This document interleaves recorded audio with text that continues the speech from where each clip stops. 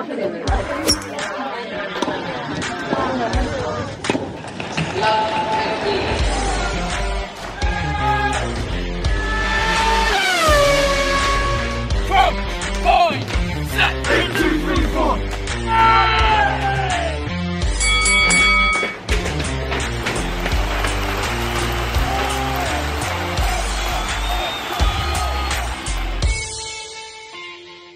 everybody, away we go again. Welcome to another episode of Leave It in the Locker Room, hosted by me, Charlie Green.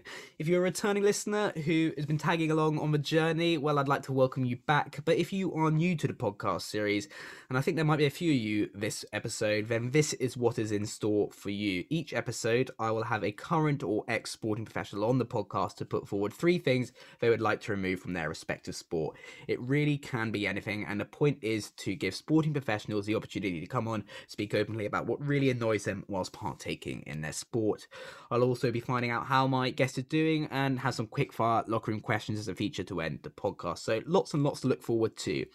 The guests have been getting bigger and bigger each episode, and wow, today's guest is quite possibly the biggest of the lot. We're heading back over stateside to talk to an American professional golfer.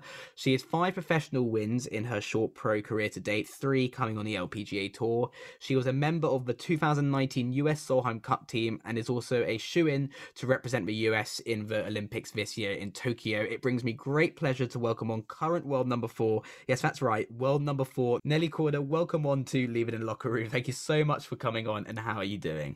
I'm good. How are you doing? I actually feel really honored to be on this podcast. Oh, that's very sweet of you, Nelly. I'm doing good, thank you. I'm doing good. So you're obviously in Florida right now. Is it pretty much back to normal over there, as it seems? Yeah, honestly, we've been like living life for the past couple of months. I've had a trainer come down from Ohio, and he was like there's traffic on the road, like people out at restaurants. I'm like, yeah, it's been like this for the past couple of months, actually. So we're lucky here. Yeah, and like, what are the rules on going out to sort of bars, restaurants, from wearing masks and all that? I mean, obviously you still have to wear masks, but I'm pretty sure everything's at full capacity. And yeah, I mean, the only thing that we have to do is just wear masks if you're inside. Yeah, well, I'm quite jealous of that. It's not so good over here in England. We're still in lockdown. That's pretty depressing. Well, come on over. Oh, well, I can't. There's a travel ban. But anyway, so Nelly, it's been a couple of weeks since your last event. So what have you been up to? Like, how have you been keeping yourself busy? I actually, right after the event in Orlando, I went to California to go test some clubs. So I did that for a first couple of days. And then after that, I took a few days off and took time to relax, because, I mean, now when we start next week, it's just full on go, you're not going to have much rest time. So I took some time, had a little mini second off season. And I usually start training 2 weeks, really hard 2 weeks before my event. But really, I was just training in the gym, practicing, trying to stay on top of everything that I need to. Yeah. And then when Nelly Korda says she's relaxing, what does relaxing look like for Nelly Korda? Relaxing for Nelly Korda is sitting on my couch, occasionally playing Call of Duty.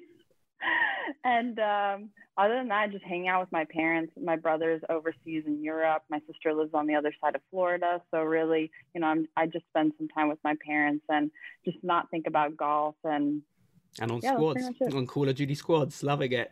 Do you ever get random people playing with you, or? Occasionally, yeah, but I don't like it because I don't know. I just always put my mic up. And actually, I'm so bad. I usually play with like the 12-year-olds, so I can hear their like a little high-pitched voices. And I'm like, wow, this is embarrassing. Okay, mic up. They probably have no idea who you are as well. I mean, that is classic. So yeah, Nelly Korda, Call of Duty player. There you have it. So yeah, speaking of that event, the Diamond Resort Tournament Champions, where you had a great finish, finishing 3rd place. It was your first tournament back with longtime coach Dave Whelan, and a return to form after your peculiar injury at the Women's PGA Championship back in October. What seemed to work so well for you, and for what I'm sure was like received as a positive result? Whenever you get to play in Florida, honestly, you just feel more comfortable on those golf courses, because you know that a lot of the competitors, like a couple of them live in Florida, but I've grown up my entire life in Florida playing on Bermuda golf courses. So I don't know, I've played really well there every single year. haven't pulled off a win, but I just feel comfortable out there, and it's a really cool atmosphere. Unfortunately, this year it was a little different, but it's really like loose. You get to play with other athletes. So it's just like a different vibe, and you're way more relaxed, and it's a lot of fun, honestly. It's a really cool event. That's good to hear. And quickly touching on the injury that happened back in October, what exactly happened and like how are you feeling now? Are you all back to good? Yeah, I'm at 100%. It was a bit weird. I was playing in at KPMG, and I just did a weird movement on like hole number 13, and it was so cold and so windy, and I guess my back went into spasm from that movement, and it took me a couple months to kind of recover fully. I didn't want to come back too soon because, it was such a weird year and there was no rush. So honestly, I just took my time, and I'm good now. Well, that is good to hear. And then, of course, going back to the Diamond Resorts Tournament champions, the winner was your big sister and self-proclaimed best friend, Jessica Korda. What I want to know is, though, what were the emotions like during that final round? Because obviously you wish Jess all the best, but you, of course, are playing professional golf and you want to win yourself, don't you? Yeah, I mean, honestly, I knew going into the round that I had no chance, or a very, very slim chance of making a run for it, but I would have to post a really low number. I knew that Jess had a chance. So I started I think I made like 4 birdies in a row, 10, 11, 12, 13. And I guess I feel like I put a little bit of pressure on Danielle and Jess, and I was playing really well. I think I shot 64 the final round, but it was actually really funny. I think on number 14 is par 3. I hit a shot and I hit an arrow straight at the flag, and Jess kind of hits it out to the right, but it comes in off of the slope, and she's like a foot closer than me. I was like, damn. So I give her the line, and I barely miss, and she drains the putt. And as she's like walking off the green, I'm like, you're welcome for that read. And then after she won, I was like, so do I get a present for that read, or a little bit of the paycheck? But like, is there much conversation between the two of you? Yeah, for sure. There was a lot, and it helps that like our caddies are good friends too. So it was a lot of fun, honestly. That's good to hear. And then another big thing involving yourself and Jess in recent months was you both being on the front cover of Golf Digest, which for the first time in history involved a female photographer, a female writer, and then 2 female subjects, being yourself and Jess. First of all, like, that must have been something pretty immense to be a part of. Yeah, that was it. It was actually amazing, a huge honor, and it's so cool, honestly, to be on the cover of Golf Digest, seeing us like when we're walking through airports, being on the stands next to all like the celebrities, you're like, oh, that's me. But it was really cool. It was Golf Digest team that day. They were so cool. It was so easy to work with them, and they just made it a lot of fun. Yeah. And then obviously it's massive for women's golf as well. I know this is a subject we've spoken about in a previous project of mine, so we won't go in and touch on it too much, but how do you think inequality in the world of golf is doing at the moment? How is the women's game looking compared to the men's? I think it's growing. Honestly, if we keep making strides in the right direction every year, I think that'll be great. I mean, honestly, I don't think we'll ever get the same amount of pay, but if we get the same amount of respect, I think then we're moving in the right direction. That's a very good media handbook answer, Nelly Korda. Well done. We'll give you that. So moving on to the reason why you've come onto the podcast today, and that is for you to come on and put forward your claim and reasoning to why you want 3 certain things to be removed from the sport golf. So the way it's going to work is one by one, Nelly is going to put forward 3 things she would like to remove from golf. We're then going to discuss them, and Nelly is going to try and convince me the best she can that they should be removed from the sport. After hearing Nelly's argument, I'm then going to pick one of the 3 things to hypothetically remove from golf and leave it in the locker room. So Nelly Korda, what's the first thing you would like to remove from golf, please? First thing, and I think a lot of people will agree with me, is slow play. Honestly, slow play is by far the worst. It drives me insane. I'm a very fast player. I get really aggravated when playing with a slow player. My caddy actually has to calm me down usually. He's like, Nelly, it's okay. Just talk to me. We're a team out here, bud. Don't worry. I think it just, honestly, slow play, it kind of ruins like the amount of viewership golf gets. I mean, to be honest, like if I didn't play golf and I had nothing to do with it and I was watching golf, I would be like, this is like not that exciting if someone's really slow, you know? Like you want like excitement, you want it to be like a little faster. Like honestly, I think that is one of the main reasons why maybe golf isn't as like popular, which it's growing. It is growing for kids, but I think if it was more exciting and faster and it was just faster pace, I think it would be more exciting. Yeah. So firstly, what do you think is the main contributor to slow play? Is it like the caddies, is it the players, or is it just the rules of the game? I don't think it's the rules of the game at all. I think it's the fact that I've seen a bunch of people like, let's say, okay, so I'm one of the longer hitters, right? And I'm usually last to hit. So I already, before everyone's stepping off their yardage and everyone's making a decision, before even the first person hits, I already know what club I'm going to hit, right? But then there's girls that won't get their yardage or won't start talking about it until the girl in front of them hits. So you think it, you're So saying it could be the player and caddy relationship is causing it to be so slow? Correct. I think it's like indecisiveness, correct, honestly. I think it's like a combination of everything where like just make a decision. Like if you think about it too much, then you're in your head, you know? Like if you need to pull the trigger, like let's go. You know, I do totally get what you're saying here, and I know, like you said, you're one of the fastest players on the LPGA tour. So what would you say is the average amount of time it takes for a round on a professional women's circuit nowadays? I mean, I don't know how it is on the men's, but for us, like 5 to 5.5. If we're playing threesomes. Now, if we're playing twosomes, it's a lot faster. Like it's probably 4:40, 4:30. Again, it all depends on weather. It depends on how difficult it's playing, where the pins are. Like it's like there's not like an average, like because it changes every week. Yeah. No, this is something, yeah, you do see all the time, and like even I can relate to it when I play my very interesting standard of golf that I used to do for a few years in college, and like we would get sort of even 6 hour rounds, and you'd have 36 holes in a day. You'd be teeing off at 6:30 in the morning, getting in at 6:30. It's just exhausting at the end. It really is tough. Is there a particular round throughout your career that you can remember it just being so long for you? Oh my God, British last year. We were playing in really bad weather. Like, honestly, I'm pretty sure we had like an outer bank of like a tropical storm coming through because the wind was no joke, like 30 to 40 miles an hour. I think it was like Hurricane Ellen or something like that. It took forever because these girls are like, you're not hitting greens because you're starting at 30 yards out right or 30 yards out left. So it took so long. Yeah.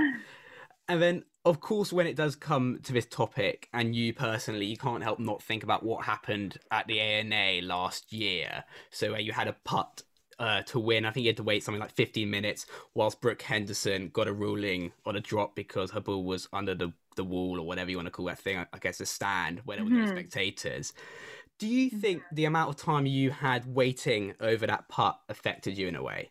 I don't know. You may never know. I mean, like you can say yes and you can say no. You can say no that like maybe I got more time to think about it, to calm down, to breathe, you know, or then the opposite way of I had too much time, then like I was overthinking it. So honestly, like, I don't know, like, yeah, I did wait there, but then again, like I was talking to my caddy, it was a ruling. I mean, I know that Catherine Kirk had a ruling as well. She was near the board on the right in the water and Brooke was in the fence, I think, back of the green. But honestly, like, I don't know.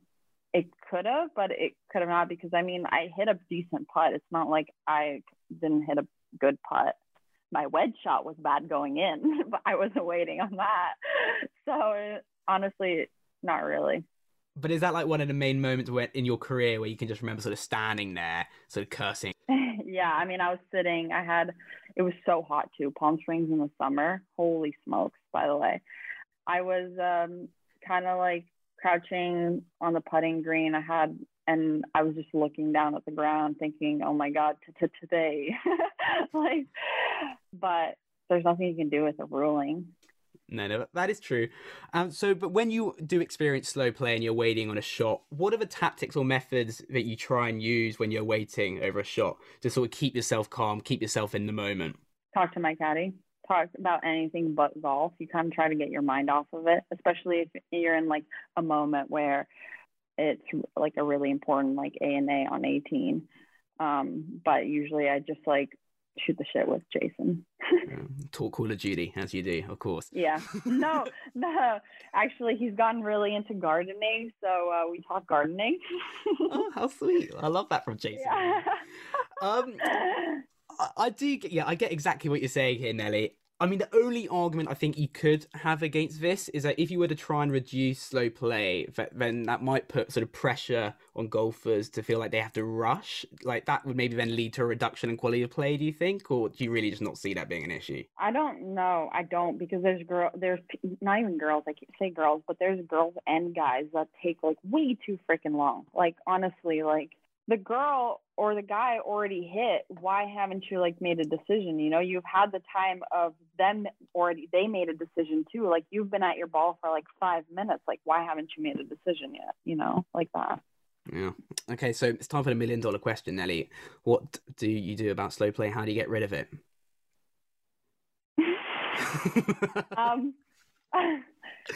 Like either shot clocks, rangefinders. Yeah, I mean, start timing everyone, which actually the LPGA is doing this year. Even if you're in position, they're still going to time you. So they are making actually attempts at trying to make the game a little faster. Yeah, so you think we'll just realistically have like a shot clock, and then would you have sort of penalty strokes or fines if you are taking too long? I think it's going to be fines this year.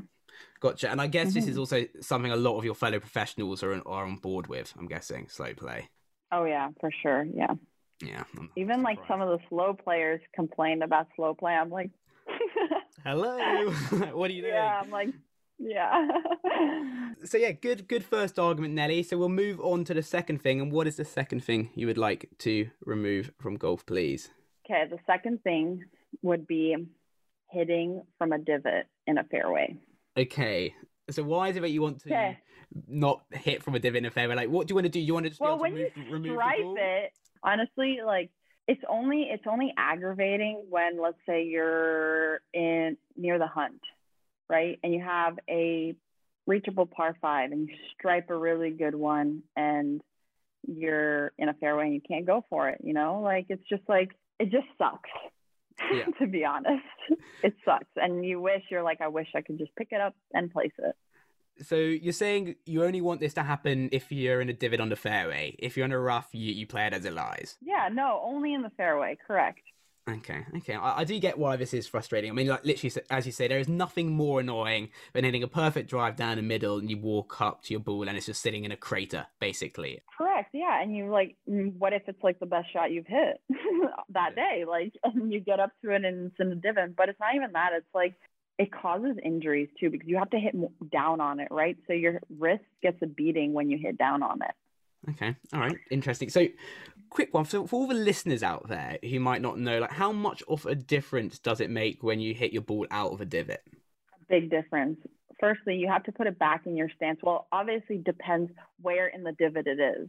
So if it's in the front of the divot, you know that your club is just going to get stuck going through because you're just hitting down on it. You're trying to hit the ball like kind of first in a sense. So you're putting the ball back in your stance and you're just trying to trap it. So honestly, like it screws with the spin of it. Like it can shoot, you can chunk it. Like there's so much that can go into it. But the worst is like your wrist hurts so much after you do go after it. Okay, so you mentioned there the wrist and how it could potentially cause an injury. So, like, how many times have you, would say, had pain or got injured whilst hitting out of a divot? I mean, injured, no, but I have definitely, like, let go of a club because it got stuck in the ground. It's not a comfortable feeling at all. Yeah. Because at the end of the day, like, you're actually trying to hit it harder because you're trying to hit down on it.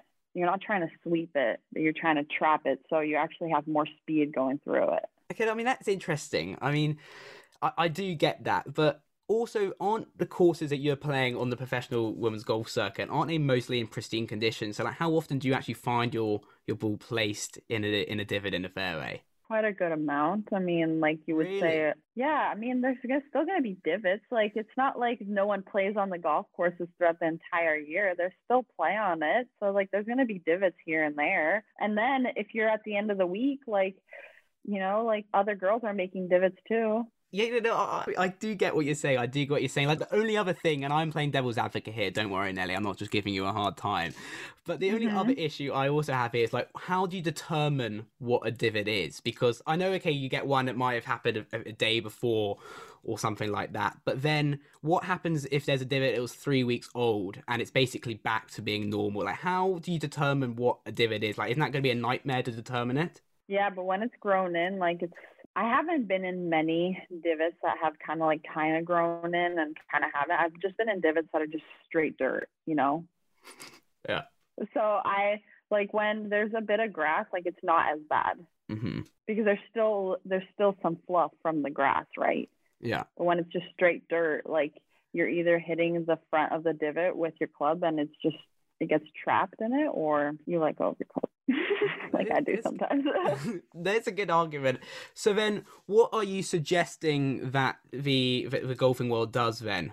So let's say you come up, what should be the new ruling when you come up and find your ball in a divot? Honestly, I wouldn't even have one because at the end of the day, like I'm like 50-50 in a way. I'm like, okay, this is like what golf is. Like it's like you have to learn how to hit these shots too, because like you have to use a different technique to play these shots, right? It's like a fairway bunker shot. You have to put it back in your stance and you have to catch the ball first. So it's like, but then you're like, well, that just makes golf so much like I feel like easier when if you're in the divot, you can just place it on a nice piece of grass, you know? So it's like, I'm like 50-50. I have been in a position where it sucks. The worst is when you have like a 50 or a 60-yard pitch shot, right? And you're in a divot. That's by far the worst because you can't judge it. Because you can't judge the distance. Like there's a high chance because you have such a high lofted club that you're going to chunk it. Mm-hmm. Or you can like kind of like top it and it just goes. Yeah, like a skull. No, not a skull. Not a skull, sorry. You see, that shows the differences in our golfing standard right there, Nelly. So you're basically saying maybe an idea would be you get sort of a free drop within, a club grip length or something? Or a foot, I would say, that's the same thing. I mean, but then also, isn't that then going to cause issues then with ruling? Players going to be like, oh, you know, am I in a divot? I need to get a rules official over, and then that's going to cause slow play. Like it comes hand in hand. Yeah, I mean, there's like for sure, it could slow down play a lot. It's a good argument, Ellie. Like I said, I'm just playing devil's advocate with you, don't worry. Okay, so now the third thing, please, that you would like to put forward to be removed from golf and put into a locker room, please. Okay, so when a person plays match play, right, they win the hole, they have honors, so they are first on the next hole, so they go off. So what if you win the hole, you get to pick if you go first or second? Okay, this is an interesting one. So basically you're saying you would get the choice to choose what you do on the next hole if you win the hole before in match play. Correct, because it makes sense because like, okay, let's say you just won and it's a windy day or you don't know like how the ball's going to react and you're on a par 3 and you just won the hole before and let's say you're 1 down or it's even and you really don't know what club to hit. You know, you're kind of like, it's just a question mark right now. You're unsure. Your caddy doesn't know, like, you don't know how it's going to react. Sometimes it's nice, like, even when you're just playing a regular event, it's nice to see what your competitor's ball is going to do on the green or what the wind's going to do to it, you know? So it's kind of like, in a way, it's an advantage. And sometimes if you go first constantly, it's a disadvantage. So, okay, let's start with the advantages then. So you're saying it might be nice to see fellow competitors ball flight or what they're doing. What other advantages can you think of from when you sort of get to choose if you get it hit first or second? I mean, I think it's more of, as I said, like seeing how it's going to react in the wind, like the firmness of green or where the pin position, if it kicks it somewhere, or it's just how your shot will react. But I think the disadvantage is like, what if you're one down, right? And you want to see how the ball is going to react, and the person stuffs it, and they have no pressure, not as much pressure. While when now you have so much more pressure because you know that you have to stuff it as well. Yeah, no, that's a good point there. The other advantage I do guess you get from it also is, like, let's say you're playing match play, you're one up, you just won the whole number 16, you get to 17, like a drivable par 4. Do you think it would be an advantage then potentially to see your playing competitor go first and see if they go for that par 4, and then see what their ball does, and then you get the choice of, let's say they hit it in the water, you then get a choice hitting like a 4-iron off the tee. Do you think that's an advantage as well? Yeah, for sure. It's like what kind of game plan they're going to have on that hole. You get to see. I mean, like, again, it's like a advantage and disadvantage. If they pull off a great shot, then you're like, okay, now I have to pull off a great shot. But if they, like, let's say the pressure gets to them because you've just won the hole before, and they make a mistake, like, you'll be like, okay, like, I'm just going to go safe now and just try to two-putt, make par, or just like make an easy birdie. No, I do really like this one. So you also spoke about watching your competitor's ball or what they're doing on like a par 3, for instance. How much attention do you play on tour to what your competitor's sort of club choice is and like the discussions that they're having? Club choices, I don't really pay attention too much.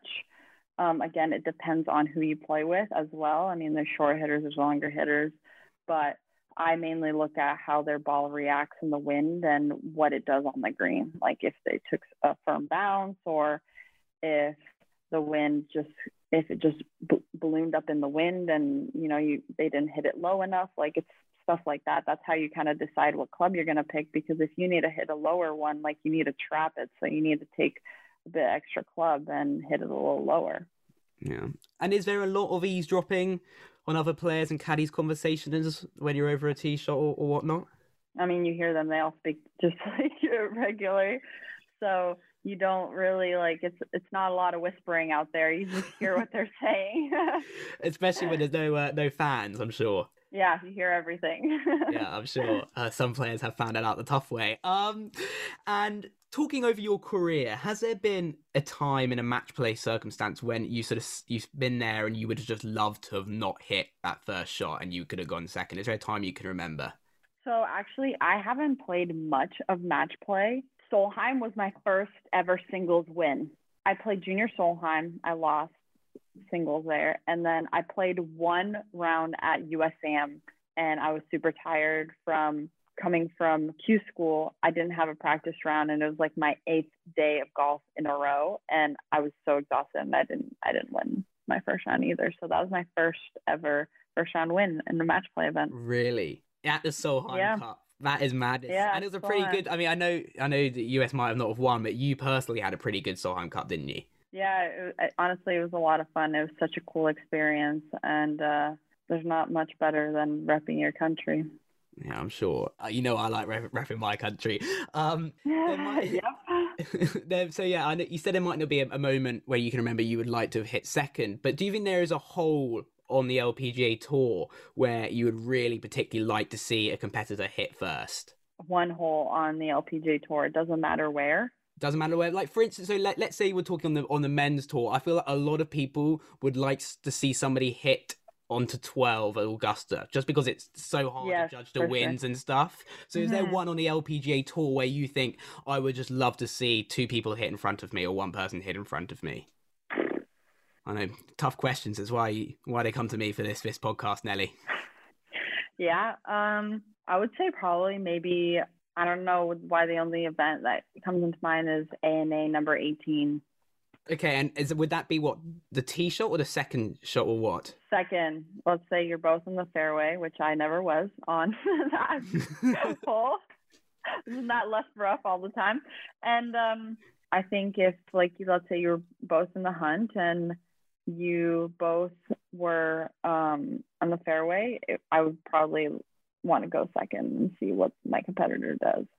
Okay, interesting. It's a hard shot. Usually it was weird because last year that fence was a lot closer to the green. Is that what we're calling it, a fence? Fence. What is it called now? I don't know. I just called it the blue wall. Yeah, the wall. The wall was a lot closer to the green because usually those two palm trees are in play, right? So girls have to chip around it or through it. Mm-hmm. So I guess last year was just different. That's all I have to say. Fair enough. And I mean, of course, it would be a lot harder even if that wall wasn't there, and then that would be a real interesting to see if people Actually, still go they for it. used to play it like that. Did Back in they? the day, no wall. Yeah, it was an island green, which I think would be an amazing finishing hole. Just put the tee up every single day because we sometimes play the tee back. I think 2 out of the 4 days we play the tee back. And I think it would be really interesting if they made it just an island green and we played the front tee all 4 days. And I think it would just be a huge risk reward hole, especially coming down the stretch. It would make people think a lot more about going for it, not sending it into the wall. Well, yeah, the air listing right now. There you have it. Take away the wall. Take it away. Yeah. And lastly, I mean, do you think, back to our discussion of maybe removing just the fact that you always have to hit first if you win a hole in match play, do you think other pros would be on board with this? I don't know, because possibly. I think it would be cool to I guess get it out there and see what other pros would think or what fans would think. I think I don't think it's ever been really brought up, has it? No, I think it'd be really entertaining as well to have people choose.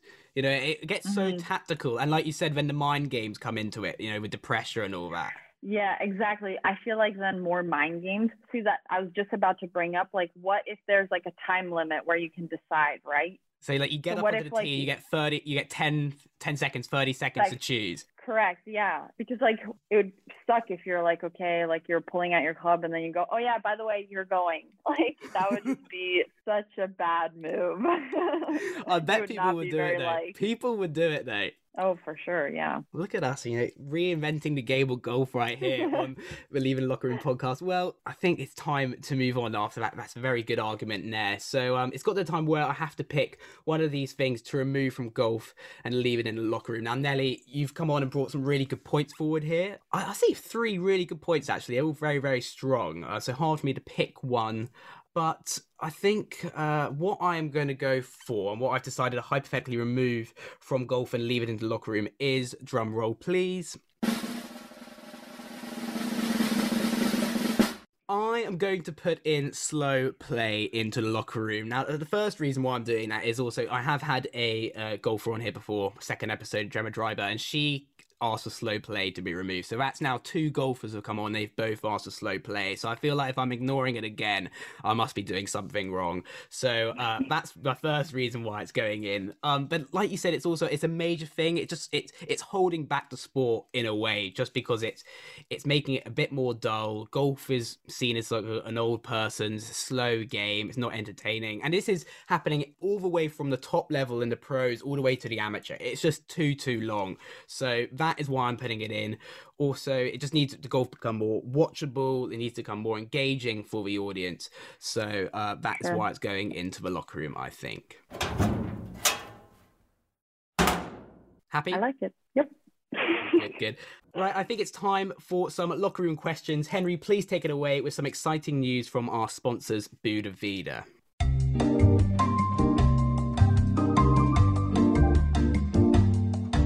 Yes, that's right, Charlie. It's time for Locker Room Questions with Nelly Corder. Brought to you by Buda Vida, the activewear brand giving back to women in sport. So head over to the Buda Vida website as they have a new range of activewear available, including an amazing new bamboo collection. So not only is 5% donated to women's sport with every purchase, you're saving the environment too.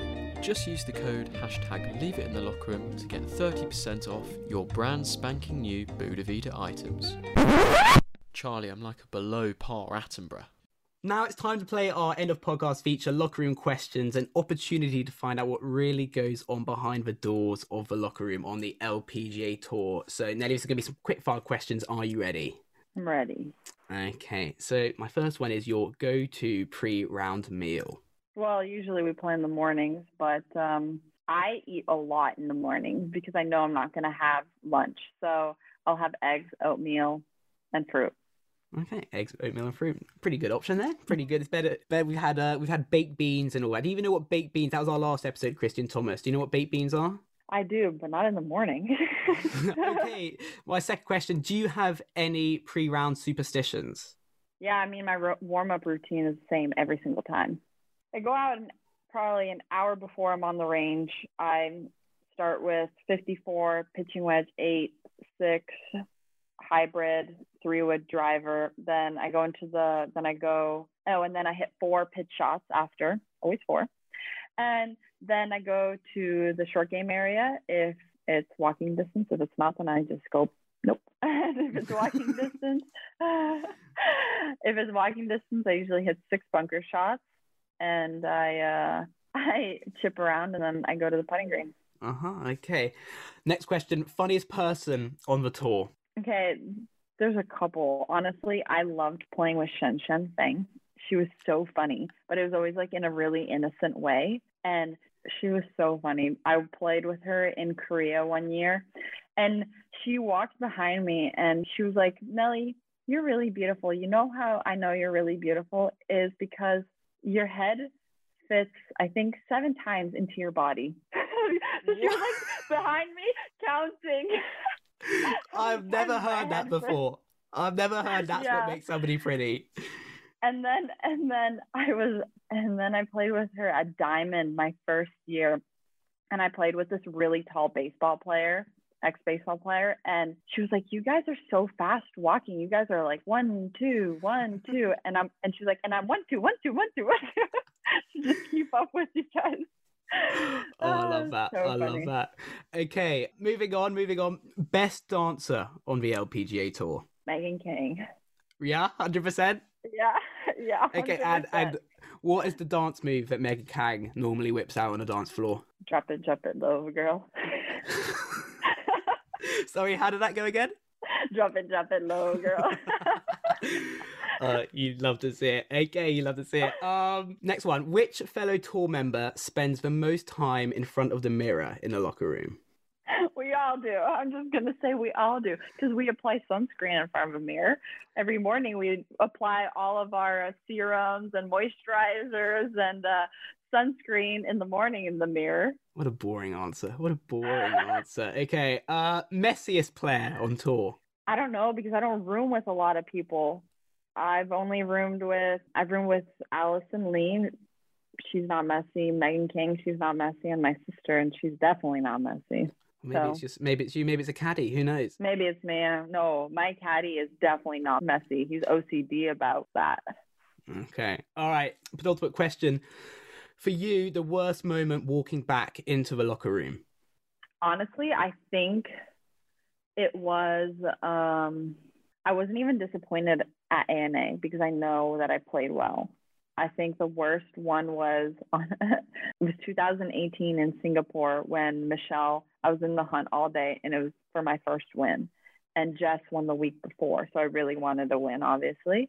And she won in Thailand. And Michelle's playing on 18, and I'm over my ball on the 18th tee, and I hear this huge roar. She makes it off the green, like a massively long putt. And I back off like I know something just happened. So I hit a really good tee shot, and I actually hit a really good shot in, but just the nerves got to me, and I pushed it. So that was definitely, I think, one of the hardest walks going back into the locker room, because I had it all day. I was tied for the lead, or I was leading all day until the last hole.